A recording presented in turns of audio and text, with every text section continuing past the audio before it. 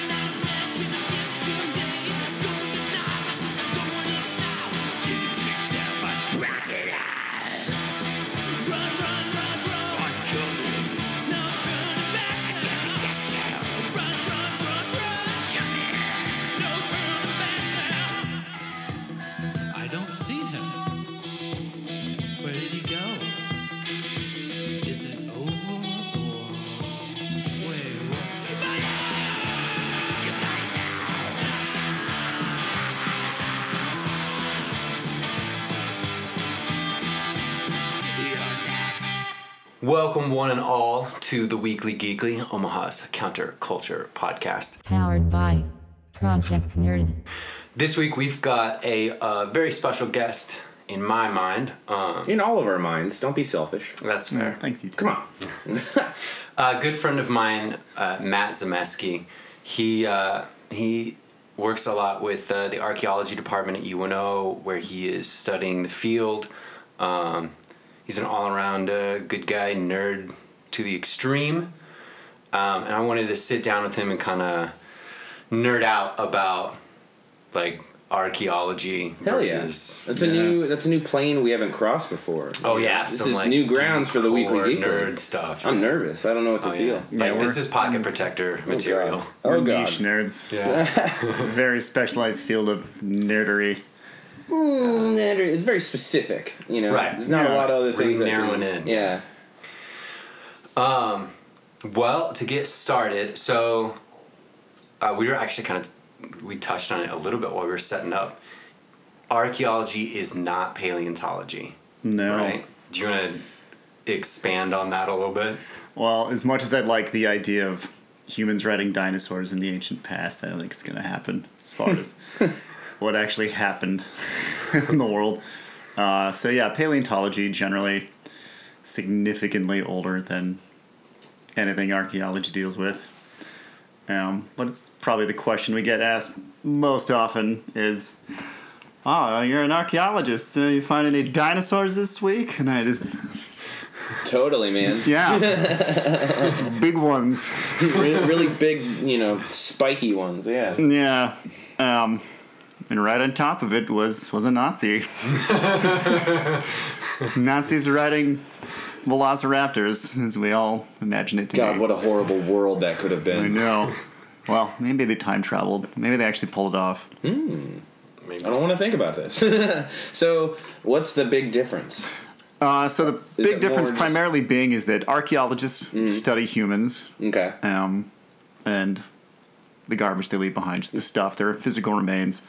And paleontologists study the remains of dinosaurs. More of an Indiana Jones, not really, a Jurassic Park. Yeah, Dr. Grant, Jurassic Park, and yeah. Dr. Grant, paleontologist. Indiana Jones, archaeologist. Indiana Difference. Jones. Clear difference. Yep. Yeah. Have you ever dreamed as a boy about having like an Indiana Jones type adventure as an archaeologist? Yeah, I think... I'm just going to be the guy to say it. Most archaeologists I've ever talked to have told me they're fed up with Indiana Jones, but I see the sparkle behind their eye. I hate it, but I really want to be him. But if I could be him... If I want to get chased by pygmies in the rainforest. God, what a horrible last movie, though. Let me just go on a little tangent here. That was the worst Indiana Jones movie I've ever seen in my life. The one with Shia LaBeouf. Yeah, you're just going to have to... I've heard horror stories, and I've seen... No, it was bad the whole way through.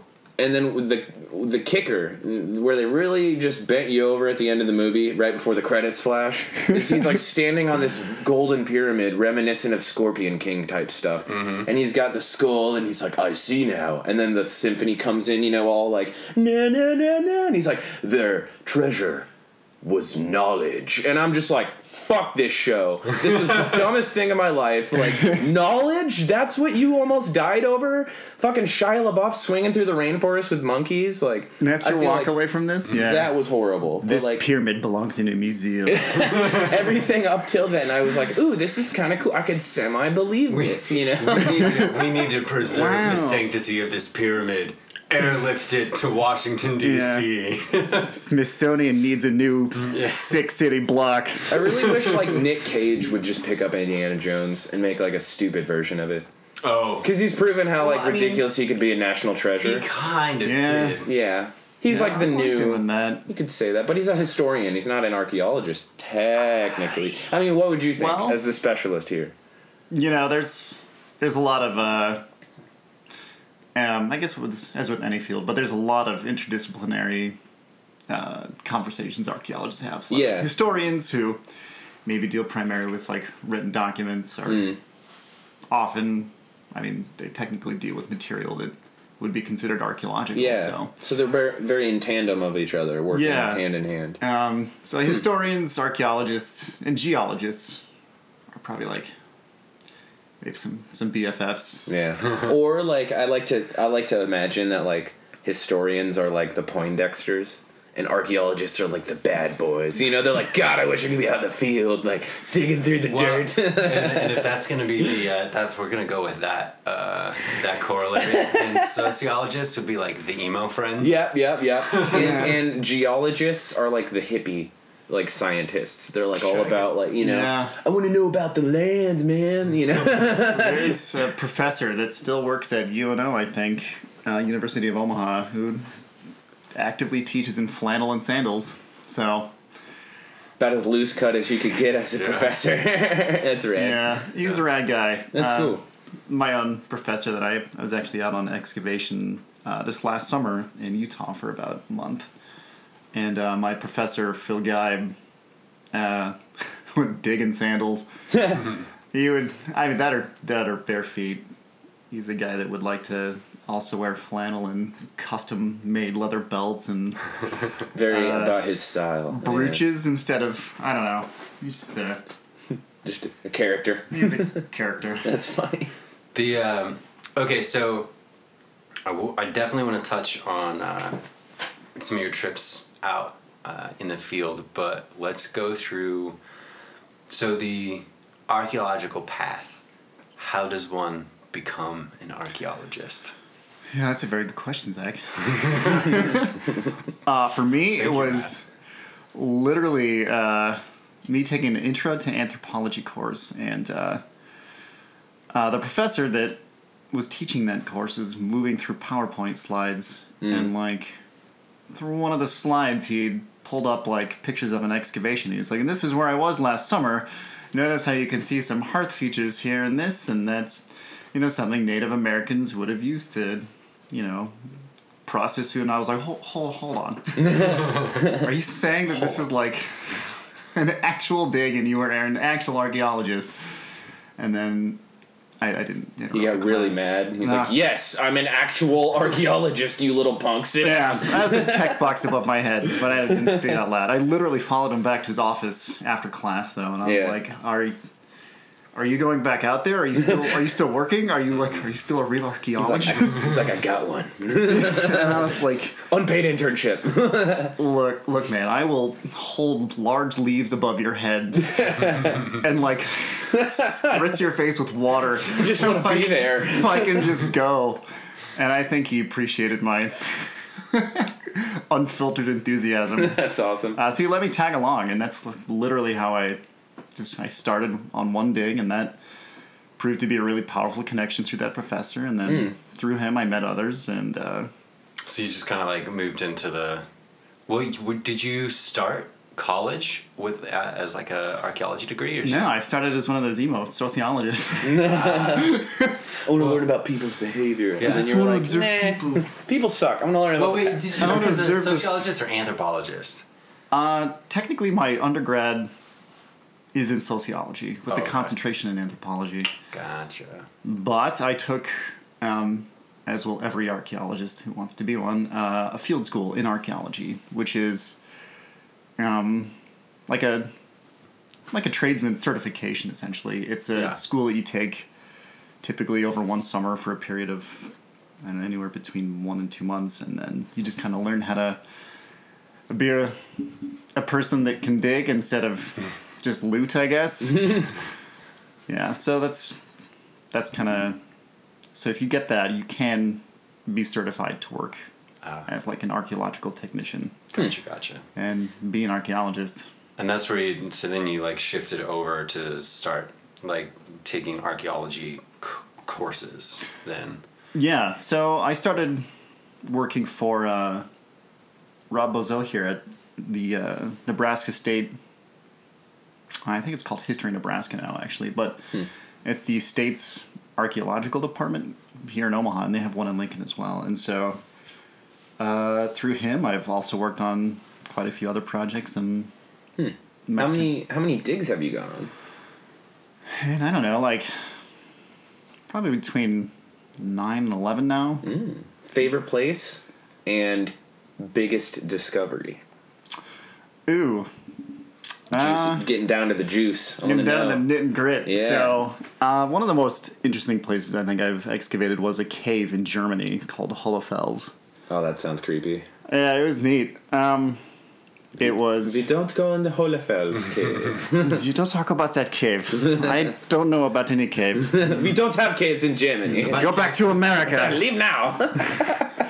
Take your shit and get back on a boat. How are Germans about that? I'm like, do they care that there's just like American people coming over and excavating in their land, or are they like? So that's actually a really good question, and it kind of touches on pretty big. See, I got a good question too. Yeah. Hey, you guys both had good questions. Good stickers. Don't fight over me. I'm sorry. No, I mean, it's really where there's kind of a cultural shift between European archaeology and American archaeology.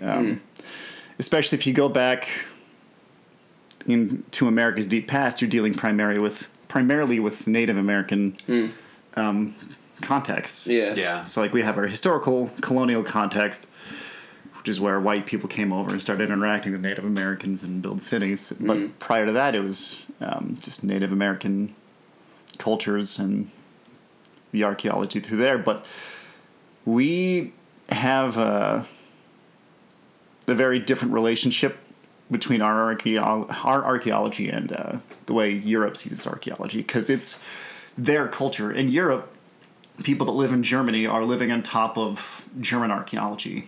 Yeah. And it's been German archaeology all the way down, as opposed to like white people digging up Native American stuff. Yeah. So they connect with it more, I think, and I think can relate to it more easily, and that's my thought. I could be wrong, but that was my own observation. And as far as how that's manifested, like they have huge passion for culture, like archaeology in general. They have archaeology museums everywhere. Like they're called like, I don't know. They're just like archaeology theme parks. Like, ooh. Yeah, like so they're very accepting when you guys come over and do this. They're not like, all right, we're gonna watch you do it. You know, like they're very accepting. They're very curious. I was curious about how they take in foreigners that want to do this, because very territorial. Hey, we have our own department. Get out of here. I didn't know if there was any kind of jurisdictional. I'm sure there's some of that. Maybe at the department level. Yeah, but not so much where you guys are. Not so much on site. I was also working on the excavation at Hohlefels is, Hohlefels Cave is a UNESCO World Heritage Site in its own right. And so I was working with an international crew of people I was with maybe about 20 people from maybe 12 different countries. Oh, wow. So it was extremely accepting of people from the Middle East, people from other places in Europe, a few fellow Americans. There was somebody from Japan. Oh, nice. So, yeah, they were not only accepting, they were enthralled. Like, we were working out of a tiny little village called Blaubeuren, which maybe 1,200 people max, and we stayed in this little village. It used to be an old person's home, and before that it was a hospice. house. Okay. And so like my room had like cables in it. And then I was like, what's that cable? And they're like, oh, that's for if you fall on the floor, you can pull a cable. Oh, good to know. Because that happens to old people sometimes. I was like, oh, that's why all the sinks are so low, too. And they're like, you got it. Yeah. I can sit in a wheelchair and wash my hands. You are a scientist. Look at you problem solving. But yeah, Fucking like, Americans. so we would actually have like some of the villagers drop by food every week. Oh, that's Like, cool. People would make jams and breads for us. And You guys they were like rock stars. It was really, really fun. And yeah, they were extremely accepting of us there digging in their cave. So what do you like? What was the biggest discovery you personally had? Personally, in that cave, I think I discovered some ivory jewelry that dated back about 40 some odd thousand years ago. Whoa. Yeah, so what culture would that have been in that region? well, that's a really good question. Maybe an advantage we have here in at least early Native American archaeology. We can sort of trace back who was where and what was going on. It gets pretty fuzzy pretty quickly, but like 40,000 years ago, man, That's a lot of time. we have no names. Like, Right. Yeah. Just trying to think about like what cultures were even at bloom 40,000 years ago, let alone European cultures. well, Like right around. Vikings or like where are we at? It would have been lot earlier than Vikings. Yeah. Like, we're talking about like periods of time where we're first starting to accept like anatomically modern humans. Wow. So this is like early Homo sapien type. Yeah, I mean, like, and we're making discoveries recently that show back that modern humans extended back further than that. But like, it's where we see human culture coming into play. The cave was first made famous for.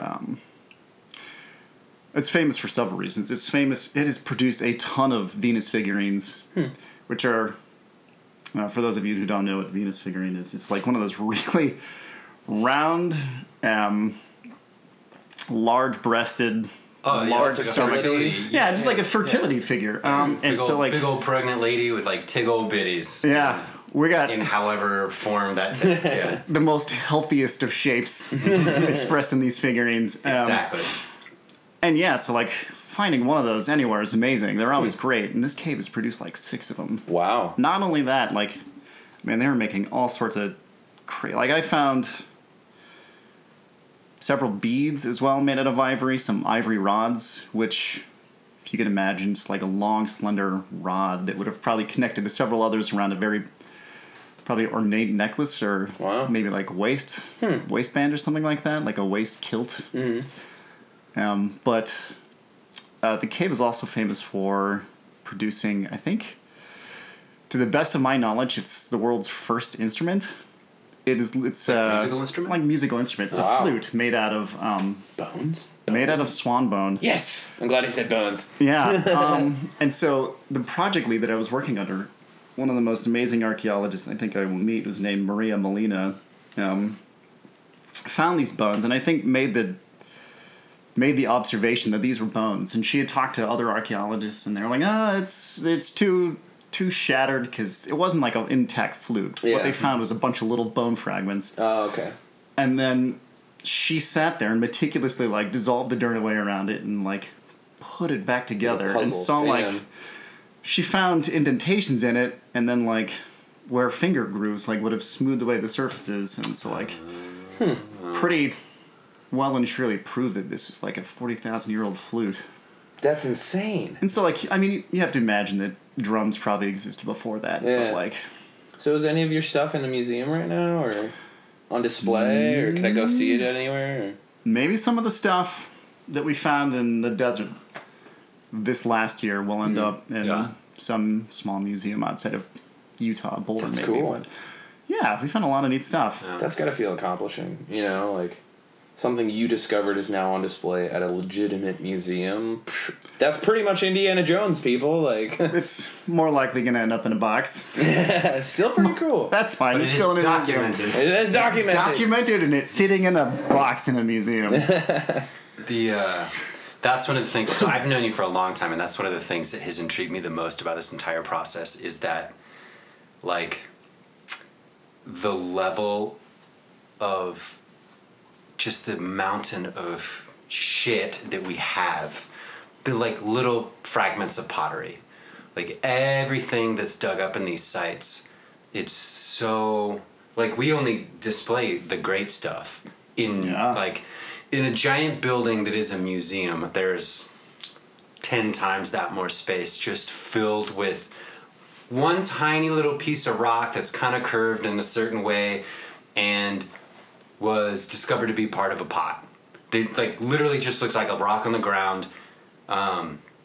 So they document it, learn what they learned from it, and then put it in a box. Yep. Like the majority of our knowledge sits in a box. That's crazy. That's true. I mean, for good reason. It's also a problem. Like there is a problem in museums where we're just running out of space.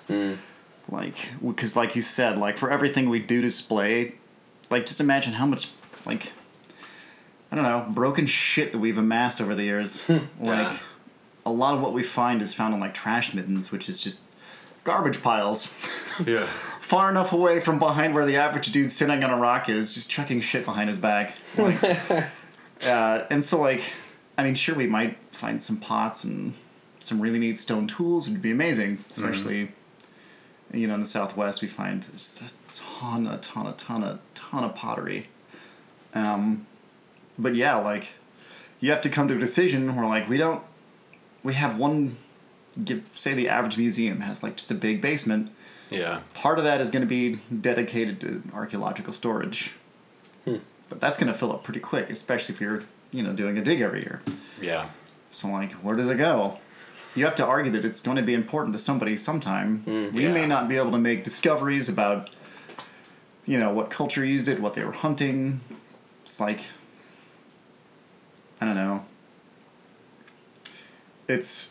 Science moves pretty quickly, and we don't know what we're going to be able to learn from whatever 10 years from now. So, like, you can make a really good argument that you should keep it around and let people further down the line with instruments we haven't even thought of yet to have a crack at it. Mm-hmm.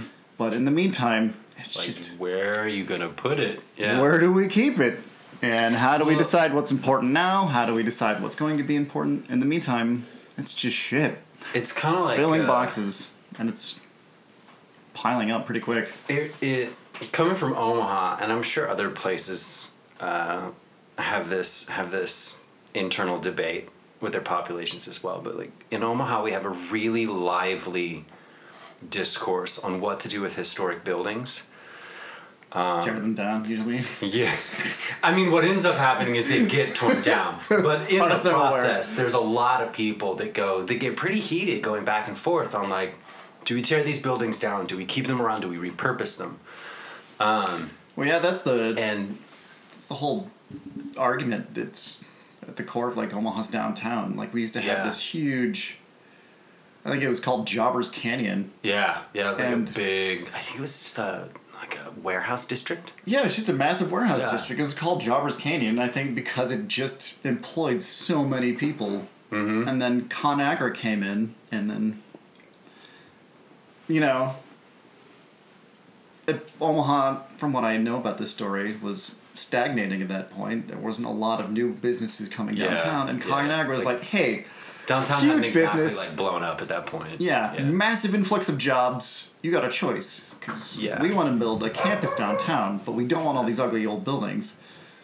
And then Omaha was just like, you know, we like these old buildings, but we also like people having jobs. Yeah. And so, you know, they made the choice to tear them down. Yeah, I mean, like, I can see why the decision was made. I think if we had, I mean, it's kind of having your cake and eating it too, but if we had been able to just snapshot like 10, 15 years into the future and be like, yo, these old buildings are gonna go for a premium. Yeah, later we're gonna on. be able to turn these into $3,000. Yeah, it's gonna turn back around and people are gonna love this shit. Yeah.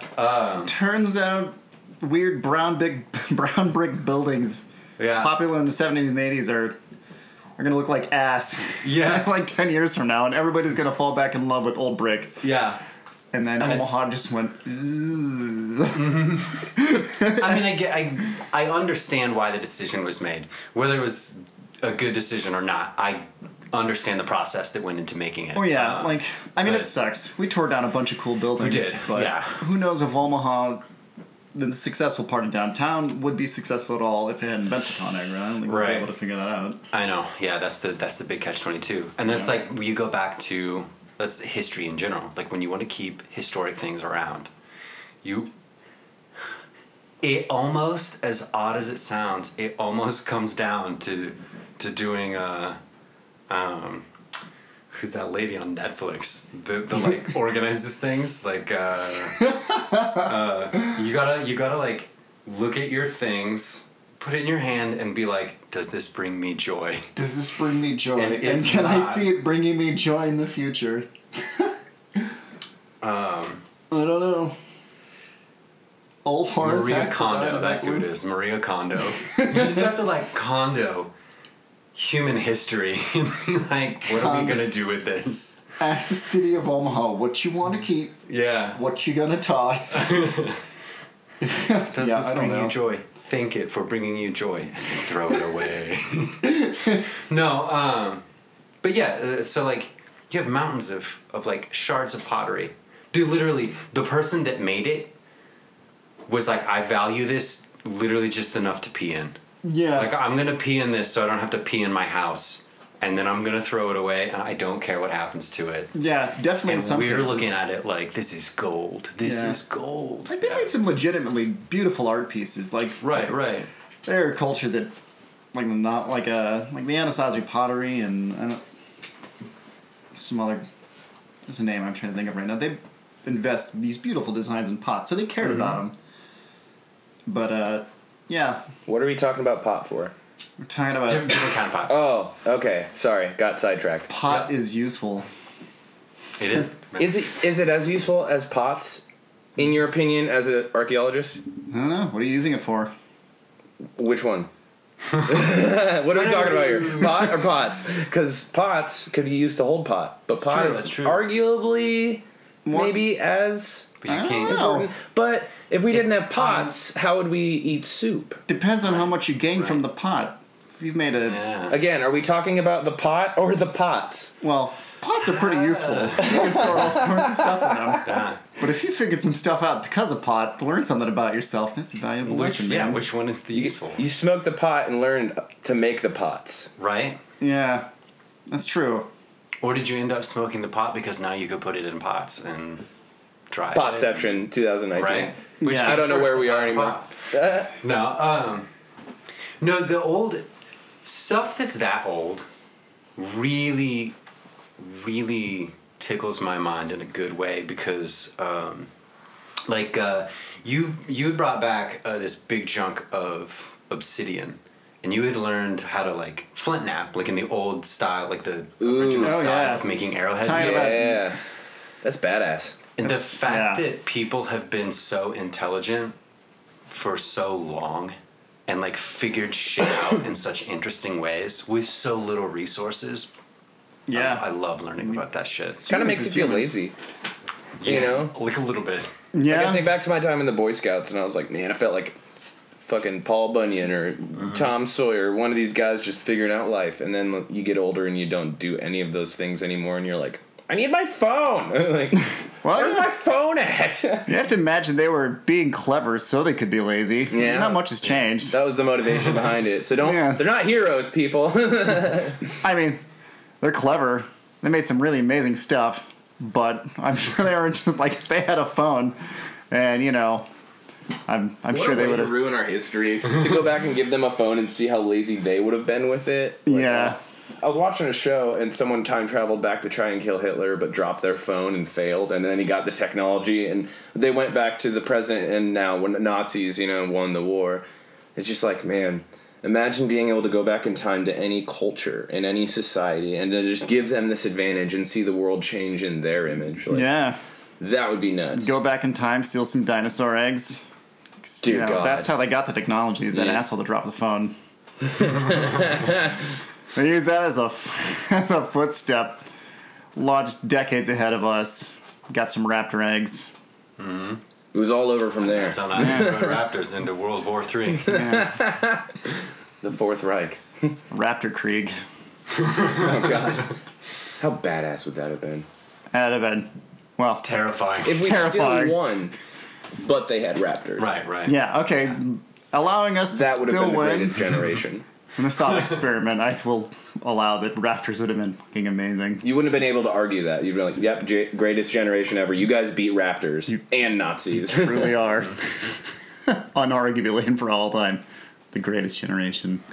But no, to go back to like the ancient tools and stuff like that, it's crazy to me the level of technology and the knowledge that we had as a species way before we commonly think of us having this kind of knowledge. Like we understood when you're going through like napping a piece of obsidian, we understood that a blade in one direction doesn't hold its edge as long as a blade in the other direction, and then we understood how to make like a what did you call it, like a bifold? Oh, so most arrowheads, projectile points, as I guess they're called by archaeologists, are typically what are called bifacial, meaning they have two faces. There we go. I kept wanting to say Punch the mic. bifold. Yeah. Don't get mad about it. Bifold.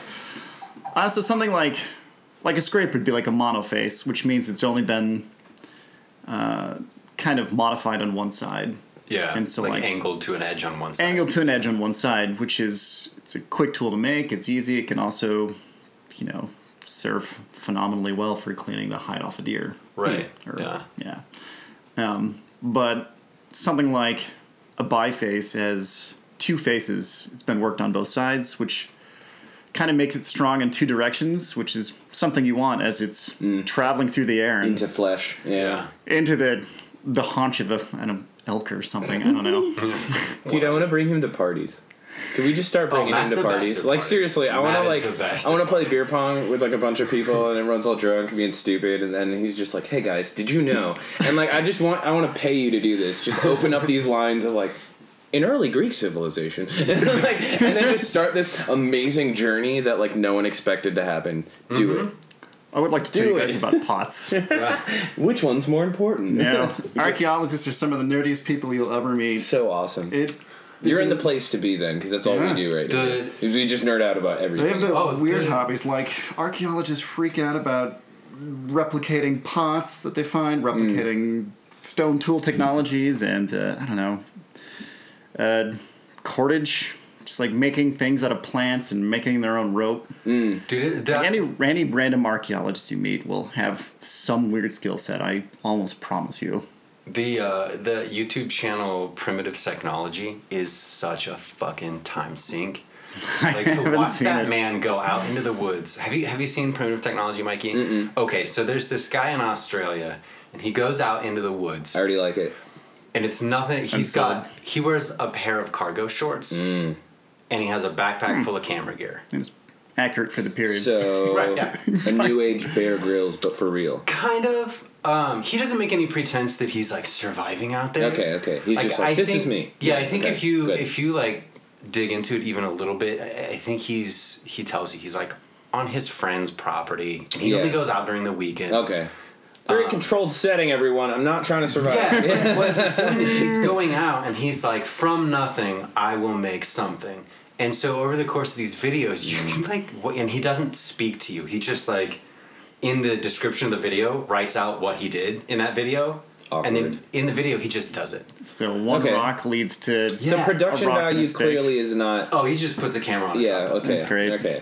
So he ends The up with fact a that rock. it's this captivating really makes me curious, though. So. Oh yeah, so he goes out and he grabs like a rock and he's like, I'm gonna take this rock and I'm gonna use it to make this other rock into like a hammer shape or like a axe-ish Okay. shape. Yeah.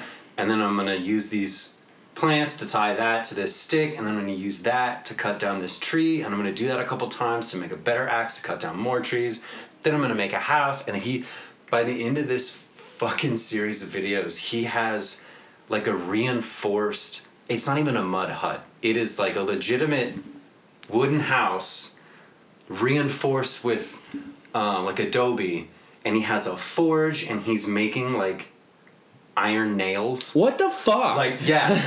And That's he's awesome. grown, he has like a tiny garden on the side that he has grown crops out of. This guy Yeah, is he's marching through the copper, bronze, and age of yeah, iron. Yeah. This guy is like the mental equivalent to the kid who played Minecraft for 9 years and completely did Middle Earth, like the entire map.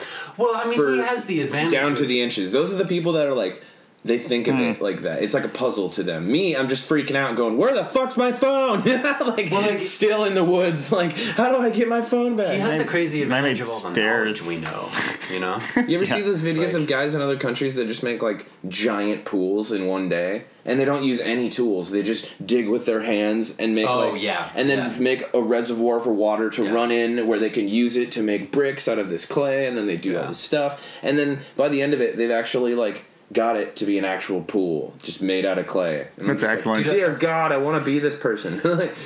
Yeah, the level of technology, well, I don't want to say technology, the level of knowledge that we have possessed as humanity for the length that we've possessed it is insane. Well, they have those, what do they call the ancient batteries in like Persia?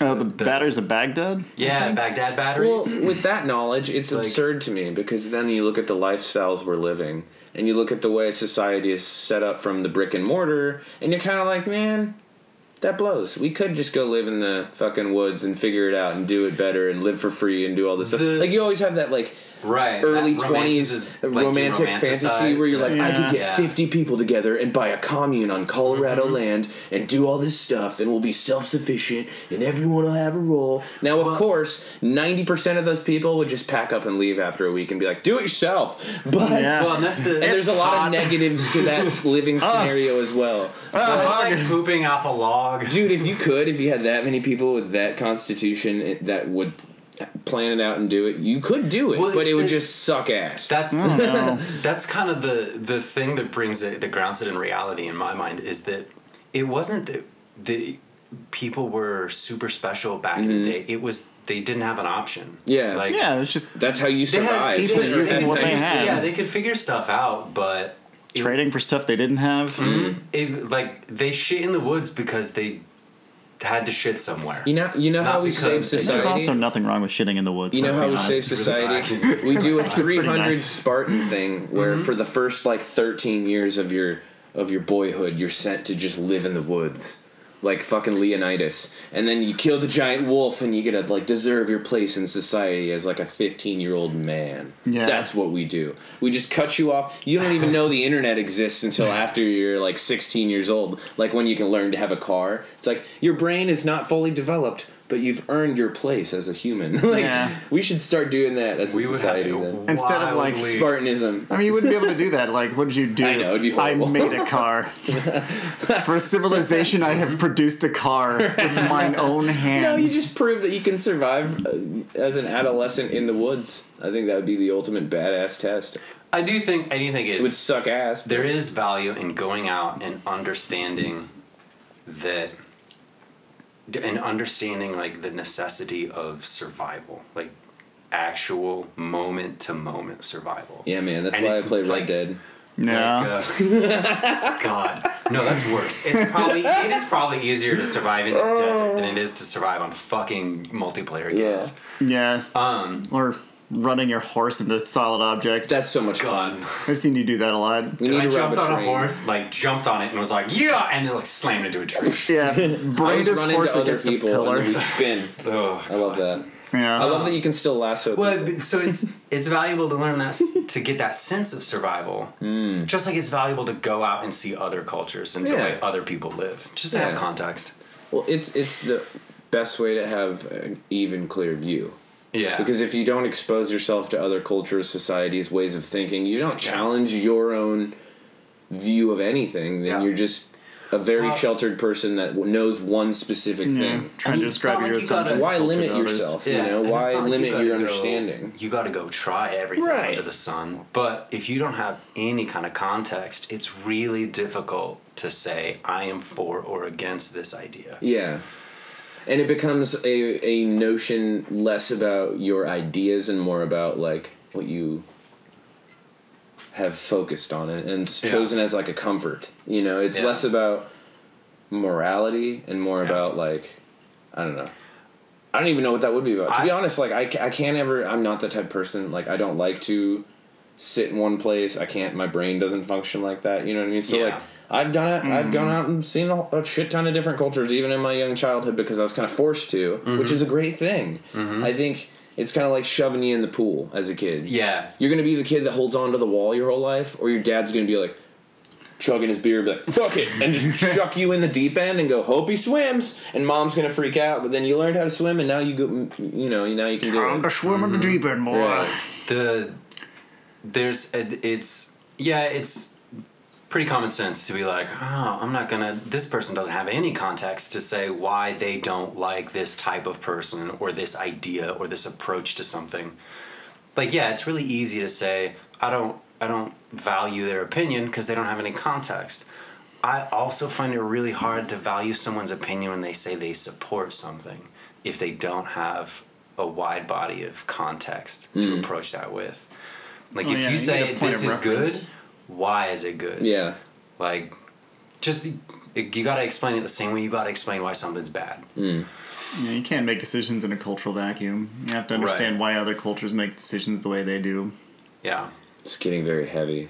It's getting very like Tyler Durden-y over here. You know what I mean? Like, how many layers we're breaking through the foundations would you say of we're getting that? Maybe like 2.5, I don't know. we're getting like a third of the way into his mind. Yeah. We're deep diving into the incepted mind of Matt.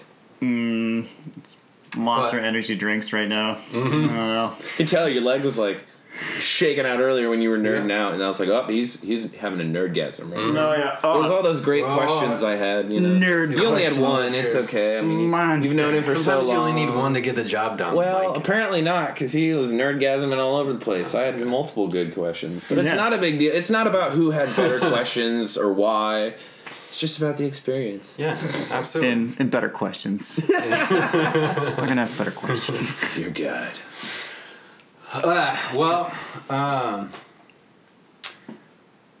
I'm sure that there's like a mountain of other stuff that we could talk about in the context of archaeology and human history. Bottomless. I know one more thing we should talk about. What's I that? know we were going to leave it for another episode, but to be honest, I don't think there's much out yet to even make an episode, but I think we should kind of talk about what we know about the boys.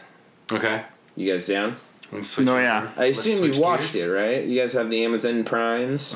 I've watched all of it, read most of it. Money bags over here. You've read most of it? No shit. I'm only kind of cracking into the first, volume here. And like we were kind of discussing this earlier. A long time ago. Is very. The only problematic thing for me is it just didn't read well.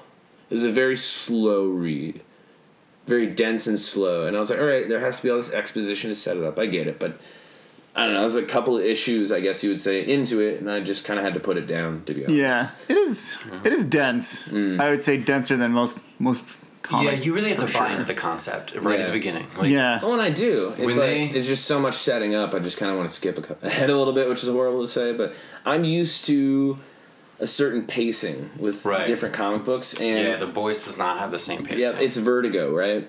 Vertigo puts it out, I'm pretty sure. Image, wasn't it? No, was it Image? That's a good question. I think, either one. Was it Dynamite? I think it was Dynamite. I think it was Dynamite, yeah. What? Which part are you talking about? The Boys. What comic company makes it? I think it's Dynamite, actually. I think it is Dynamite. That's Megan Monster for everybody. She's been down here hanging out, She's just chilling. using up our badass couch in the studio. Yeah. Hey, someone's got to use it. That thing's awesome, Just isn't taking it? up couch space without paying rent. But no, I thought you were talking about the part Oh, God. where who's the hero that goes invisible? Oh, Translucent? Yeah, translucent. Yeah. I was thinking about, what was it, like the second or third episode? Where they turtle him. They what? They turtled him. What? They Tell me. Turtled translucent. What does that mean? Okay, so preface. preface. Matt is a big no spoilers guy. It depends on the context. This show, that's the worst place to 100% sit. spoilers. That's all fine. the time. Oh, Matt. Which is fine. Which is fine for this context because he's seen the whole. Yeah, whole I would be the series. spoiler. Yeah. Oh yeah, we're gonna be the spoilers. We I always just want to get spoil. you mentally Okay, ready well that's to become fine. the As long as that spoiler. disclaimer's moving. Yeah, I don't know. Um, So he's not a character that existed in the books. he didn't exist in the books. No, translucence. I can't remember who the original 7 are in the comics. I know that they did have. They had the Homelander. They have Queen Maeve. They have Starlight comes up. Yeah. They have the Deep. They have Torchlight Black instead Noir of and Torchlight. Torchlight yeah. is in the books. The Lantern Lighter or whatever his name is. Lamplighter. Lamplighter Yeah. is in the show. Yeah. He's new, but kind of reminiscent of Torchlight. Yeah, it's kind of the same. They had yeah. Jack from Jupiter. Oh yeah. In the books, who's a dude that I think he says Carpo or something like that. He can become like invincible. Dope. Huh. Yeah. Did they do that scene where Simon Pegg's wife died? Yeah. How was that visually? In like almost shot for shot. Fucking like just like the panels? Oh, well, it was so well done. Yeah. Yeah. In the comics, they're in a park. Yeah, in like And a theme he's park. actually fighting. A-Train is fighting. That's the other guy. Yeah. A-Train. A-Train. And they're A-Train is fighting somebody. Yeah. And they like paced her in the process of the fight. In the books, right? You said Yeah, like- in the comics because it's happening at like super speed. Yeah. He's not like running down the street. But I mean, it's the same. They do the set same it thing up to really her? well. Yeah, Yeah. they're good. like they're circling in Yeah. each other's arms. Yeah, you know, yeah. Like, That's how it is in the books. yeah. Yeah. He's like swinging her around, and then he just literally like you can't even tell if the guy just ran into it, but it looks like he got punched and then like flew through the air super fast and squashed her into the wall. Oh, yeah. Yeah. And then gets up and he's just like still staring at the wall, holding her dismembered arms. Oh, yeah. I was like, She's- oh my god, I want to see this live. Like, She's jelly. She's Oh yeah. It's done very well in the show. so you would say that the show makes it kind of come to life more than the book. It's one of those exceptions. I really loved the books. Like, Okay. I mean, the book's definitely, like you said, it's a little thick, but it definitely goes for the long form Yeah. storytelling. Okay. It Yeah. has a lot of different facets, Mm-hmm. which ultimately come to play at some point. I mean, Yeah. it's a story that takes time to develop. I would suggest you stick with it, but Cool. it's That's a good recommendation. I mean, like, if you're used to like, I don't know, the first 4 panels and just like explosions, action, movement, it's maybe something you're not going to be used to. It's not a whole lot of that. Despite being about superheroes, like, fucking up things all over. Yeah. It's not actually a whole lot of action. There's Yeah. not like many superheroes. I mean, it's just a different premise. The premise is Yeah. more like what happens when you have these people with superpowers and they're not raised. Yeah. They're Yeah. just like they're They're allowed to do introduced into the anything. world. People can't tell them no. Yeah, they are the boys. You can't say shit to them. Yeah. Well, I mean, like Because they're CIA that's what operatives, the yeah. boys. That's why they exist. They're Yeah. the one faction that can tell these just like juvenile children. Yeah. children with monstrous superpowers. The only people that can tell them no. And that's It's kinda- that's the whole It's premise. such a crazy premise though, because it's like you're taking the power away from superheroes and just giving it to these people. Yeah. The literal power of not being able to have anyone to tell you what to do. You're just being like, okay, if we give it to these like shifty ragtag pieces of shit, maybe they'll just keep doing this job because I assume they have dirt on them and stuff. Yeah, I don't think. Well, I mean, you kind of have to have these people under your they're belt, all man. motivated. Everyone in the boys is motivated That's good. to keep superheroes under control. I mean, as far as Right, like Simon Pegg's character obviously has a Yeah. prime motivation. he's a person that eventually gets dirt under his nails and Yeah. Yeah. kind of develops a seedy past That's cool. by the story beginning. I mean, like I'm a really big fan of Like- the Butcher. I like him. His Yeah. whole attitude, his like demeanor. I love characters like that that kind of make the narration color So I up was a little really more. surprised in the casting. Seeing as the character in the book, Wee Huey, is literally based off of Simon Pegg. To the Yeah. point where their first trade paperbacks, Simon Pegg writes a foreword. And Yeah. it's like, this character's based on me. Right. Yep. And then they didn't cast Simon Pegg, and they cast Jack Quaid. I just think by the time the show came to fruition, Simon Pegg had aged out of the role. Yeah. That's the only thing I Yeah. think. Wasn't he like his dad? Yeah. Yeah. Simon Pegg plays his dad. So he's still- Which is actually a really good, Yeah, they're still giving an homage to the original character. That's cool.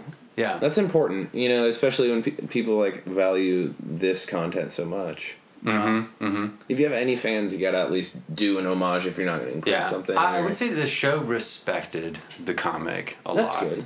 It's rare to see that, really. But I was gonna say, in terms of casting, I was surprised that I like Carl Urban so much as Butcher. Oh, considering that we live in a world where Vinnie Jones exists. Yeah, Vinnie Jones who played Bullet Tooth Tony. Yeah. How I don't know. That's who I had in my head. I don't know. Yeah. Mother's Milk could have been many people. Maybe like Ving Rhames or something like that. Yeah. I mean, the guy that they got, all of the characters were cast very well. Yeah. I'm trying to I didn't have anyone specific in my head for like Mother's Milk, so I wasn't as when the comics came out, I think Ving Rhames was still a younger man. I think so, yeah. I don't know. Yeah, like it's hard to say. Like Simon Pegg, definitely Wee Huey. Yeah. Vinnie Jones. Definitely could have just fit in for. I would not have seen the guy they got to play the Frenchman, to play Frenchie. I would not have seen him, that actor, in the role, but he fits. I mean, he pretty much embodies the character. Oh yeah, he's in the female. Yeah, the female. Granted, female works. Doesn't have to do much. I mean, she looks the part. I've never seen such a character that looks the friggin' part. Yeah, she's amazing. Yep. Yeah, it's. I do secretly hope that in a later season we get the Frenchie's background and there is baguette jousting. Oh yeah. So for those of you who haven't read the books and I don't know, just want to remember that it's the best. Yeah, Huey's finally getting like the background stick on all the characters and has this like really serious conversation with the Butcher and Mother's Milk and it's heavy, super dense. Like Mother's Milk has such a like traumatic backstory. Oh yeah, it's a hard read. Like you find out that he's the only member of the boys that has been born to superpowers. Yeah. Like his mother was working in a factory that was bought by Vought and was like getting like a product they were working whatever was getting contaminated by like this really V or kind of tainted batch of like unfiltered compound V and was just essentially just like I don't know, like lead in the water. Yeah. Well, I mean, it's like, I was exposed to radiation and then I was born a superhero, but reality, like it'll fuck up your whole family. Well, it was like the way they described it in the books, it was like Agent Orange. It's like you ingest this shit and then your offspring are going to be born with like stumps on your forehead and just like horrific mutations if you're born at all. Yeah. Except for like, maybe 1 in several million, which happens to be the case for Mother's Milk. But he's got his own problem too. But then you learn Frenchie's backstory. And it is this 100% like fabricated, it's completely like a fable. Yeah. It has meaning and intent, but it's not true. It's given to Huey in like metaphor where he's like back from the war and he's walking through this like idyllic French little village and is apparently everybody's leaning out of the window and waving him back home and he's just like, oh, welcome back from like he's coming back from World War II or something. He's coming back from like the vicious, most heinous parts of World War II and like he's marching down this French street with like a stick and bindle on his back, just like smiling. And like the classic like striped shirt and like a beret. Yeah. You find out that his girl has been stolen by his childhood rival. Yeah. And in order to win her back, he challenges his rival in the what I think they call the Festival of Saint Duhon, which involves jousting on a bicycle with a baguette. And so, like, without getting into details, that eventually leads to his father's horrible death. Yeah, like physically heinous death. It's like this pretty little neat story until his father, like Frenchie, he won't fight in the festival. He's like, his father ends up being impaled by a baguette or something like that. Well, he's like, no, father, I cannot fight. I've just come back from the war and I've taken a vow to never hurt another man. I will never raise arms against another fellow human. And his father's like, well, you are no longer my son. You no longer have honor. I will fight in your stead to redeem the family name. Oh, yeah. And like, when they're jousting, Frenchie's childhood rival, like, puts a stick in the dad's bicycle spoke and, like, trips over the bike and, like, impales himself in a mangled pile of metal. And so, like, fucking just gets bloody and sad quick. But, like, in the most ridiculous manner. Yeah. Like, everything else has been, like, violent and gritty and gory in, like, a very... I hesitate to say serious, but, like, a very... not for comedic effect. And all of the violence in Frenchie's backstory is for comedic effect. Yeah. It's... yeah, I don't know. I think one of the final panels of his backstory is like he's rammed like a string of garlic through his childhood nemesis. Like, oh yeah, that's what I'm thinking. Yeah, he's like strung a string of garlic through his fucking sphincter and out of his mouth and like hangs him up on his head. Yeah. And they do allude to that in the first season, where Frenchie in the first season, like Huey comes out of the apartment after having that blow up with his dad, and Frenchie is like, yes, my father one time tried to smother me with a Hello Kitty pillow. And just like looks at him like, I have told you this story, we have connected, and then walks away. Yeah, now Huey has to process what that all means. So like they get it fairly well. Yeah. It's, I don't know, it's definitely like, you read any Marvel comic, you're gonna see, superheroes fight against villains in like dramatic combat, but like, and there is some of that, but it's definitely more of the interaction between like what happens when you have somebody with superpowers that no longer sees people as people. Yeah, like he does not respect them as just like there's like they call them meatbags. Yeah, on like, a regular basis. Superheroes frequently relate to people like you and I. It's just like sacks of like meat that can just accidentally explode at any minute. Mm-hmm. And just like they don't see us as people. Society can't tell them no. Mm-hmm. Like I think I mentioned like for Homelander, they've tried every weapon in the modern arsenal against him. Nothing works. Yep. So when a person like that decides they don't want to play nice anymore, like, what do you do? Right. Well, I'm definitely gonna give it another chance. Like, I mean, I'm not done with it. I got really overwhelmed. The book is really great. The more Homelander comes into the comics, the more like nefarious and diabolical. Yeah. He is, and I really appreciate in the show they kind of dial that back for him. Let everyone else take it, and the Homelander in the show seems more above all of that like petty. You like mindlessly killed a human being by fucking them to death. I think that's below me. I think they're slowly easing us into it. Yeah, because like you said in the books, he's vicious. He's also blatantly vicious. There's and petty and there's panels of him like eating a baby. Yeah. Oh yeah. It's fucked up. I want to see this. Yeah, it gets bad, and it gets bad quick. Like, you quickly find out this person is a monster. Yeah. And then, like, I think we're further... We're not as good. Well, like, we're not along as far as we are in the series. Like, we're definitely, like, Homelander's still more human than he is monster at this point. But I think they're taking us down that path. Yeah.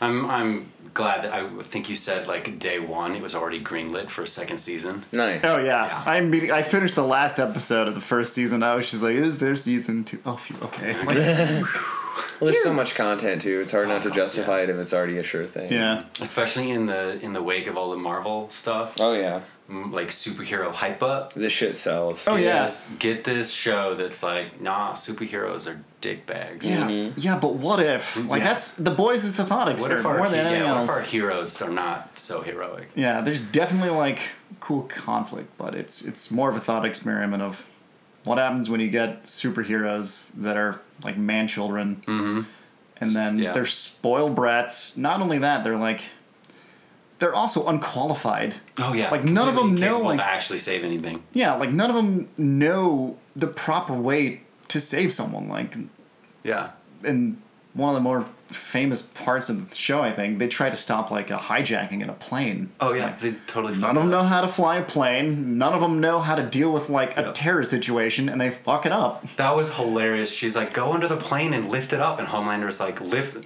What the fuck do I push it up against? There's no ground. It's the air. Push up against what? The air? Yeah, and if it goes, and if I get the resistance, I'll punch through the hull. Like, why? Yeah. That's a dumb idea. And that's like the conversation they have. appreciate. Like, yeah, like Homelander, like, But burns his eye lasers through one of the terrorists in the cockpit. And, like, yeah, and it just of course, fucks up just the controls. casually just, like, ignites the control panel. And he's just Yeah. like, oh, whoops. Well, guess that's fucked. Everyone's going down. All right, off. Woo. Our bad. Like, so yeah, like, Yeah, I'm excited for second season. I'm glad that it did as well as it did. Matt, it's been really great. yeah, thanks for talking having to me. you. Very interesting. I had no idea there was a difference between paleontology and archaeology. Dinosaurs. I'm just fucking with you. I totally Not yet, anyway. I don't think we've ever had anyone of this caliber or nature. So thank you. Oh my gosh. Well, thank you. You're stimulating my brain Oh. senses. And Totally come back. Yeah. Let's talk anytime, about more man. stuff. You know, it doesn't just have to be archaeology or the boys. Like anything else you're nerding out on. Oh, yeah. Like, any movies. I'm a subtle nerd, but like Hell yeah. still waters, they run deep. He's coming out of that nerd closet, everybody. And we're here to Well, I'm- support him. Fully out of the nerd. Coming out as a nerd. I just got so much. Hell yeah. Well, your So your much nerd nerd. river runs deep and it's wide. You know? yeah, So. very girthy with. That sounds hot. Girthy. On that note. Mikey, if you wanted to get the next issue of The Boys, where might you go to get it? Well, I'd probably go to Krypton Comics. Would you? Oh, Yeah, right here in Omaha, Nebraska, proud supporter of the Weekly Geekly. For some reason, they're still putting up with us, and we don't know why. They're nice people. Yeah, they're patient, I guess you would say. So thank you all. Go check out Krypton Comics, 125th and Center Street in Omaha, Nebraska. Really cool guys. Buy and sell old vintage toys and got a shit ton of comics. Yeah. Tell them the Weekly Geekly sent you, and they'll probably just kick you out. Yeah. Those guys. Yeah, get out. You. Oh, But you can try it. You can try it. You why need to not? leave. I'd actually like to hear what happens, but as always, I've been Zach Cook. And I am Mikey Kolshin, Sean? And with us has been... Oh, I'm Matt Zmijewski. What was that one more time? Matt Zmijewski. One more time for the back row. My name is Zach Cook. Ah! It was at this moment that he knew Really? he fucked up. DJ. Taking care of business. Just kill it, just spill it, chill now just for a little bit. Chill.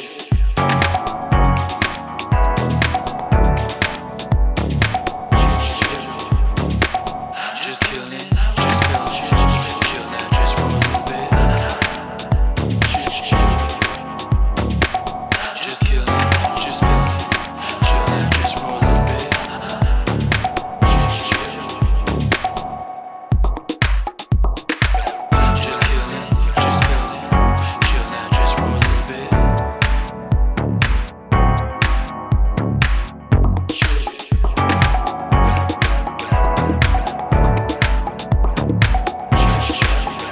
little bit. Just kill it, just spill it, chill now just for a little bit. Just kill it, just spill it, chill now just for a little bit.